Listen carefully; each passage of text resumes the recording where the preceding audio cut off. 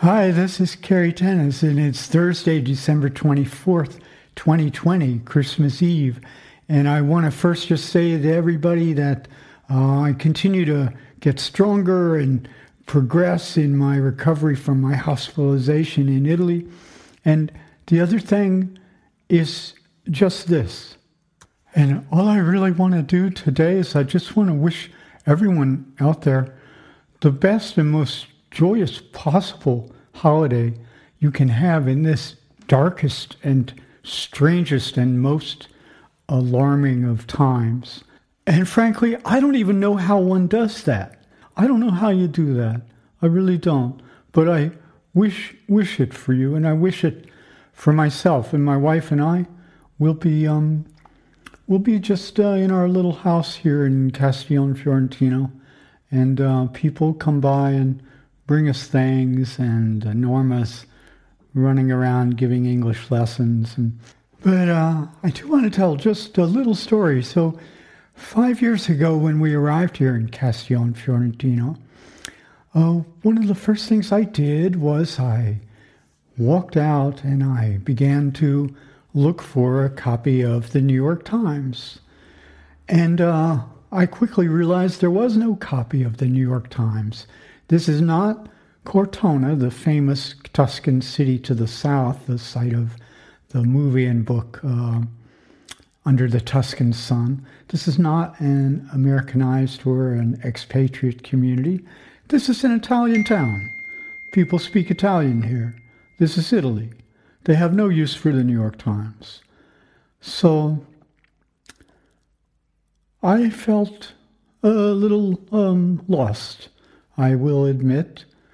So we undertook to arrange to have copies of the New York Times come here under the understanding that I would have to buy it every day, because Paolo of the Edicola is not going to just get a subscription and then have unsold copies of the New York Times lying around. So I end up getting it every day, and this morning I open it and I'm reading, and the opinion page, there is our old friend and colleague from Salon.com, Farhad Manjoo, writing about cities and the need to aid cities, and the ridiculous idea that cities might be somehow on the out. I mean, it's preposterous, but I always appreciate reading Farhad.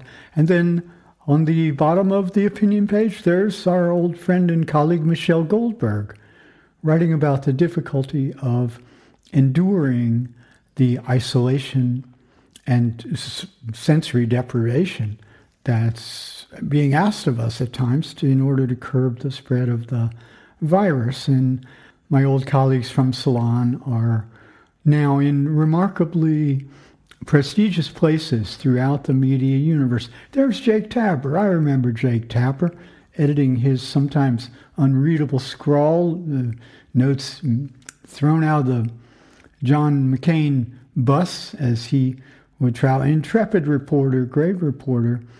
And there's so many other people who came through Salon because of its open and insightful and risk-taking leadership, of course, by David Talbot, whose book arrived yesterday. And this is the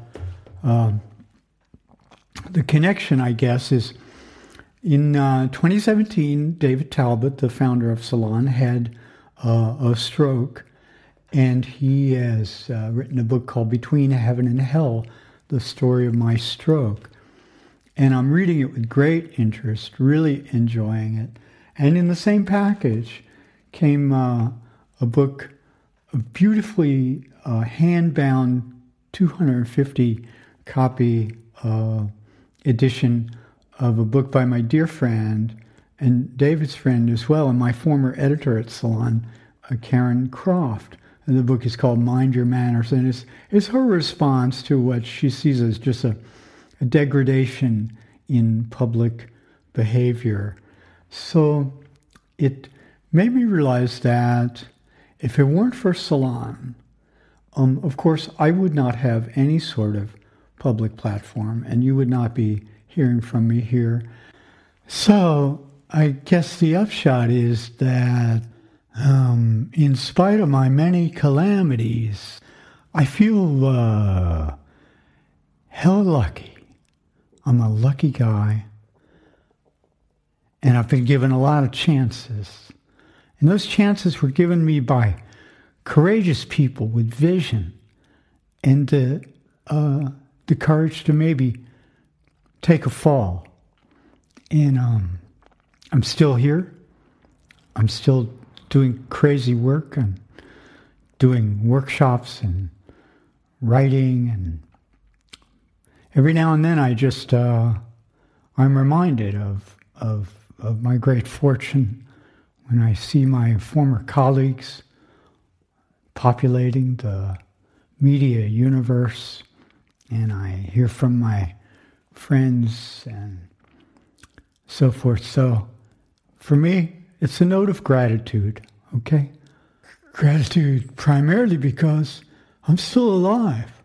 There's so many times that I could have been whisked off this planet. I'm still here. And also gratitude, as I said, for those who've taken a chance on a somewhat unorthodox figure as myself and have given me a platform, and those who've listened and corresponded with me and have even given me the benefit and the profound satisfaction of saying, yes, I know what you're talking about, or yes, your words help me. Your words help me through a difficult time. Maybe these words will help someone through a difficult time in this most difficult and strange of times. So if you're there and you're listening and your heart is beating, you're alive, perhaps like me, you will feel some debt of gratitude for the mere fact of existence, consciousness. And I'll see you next week. Ciao.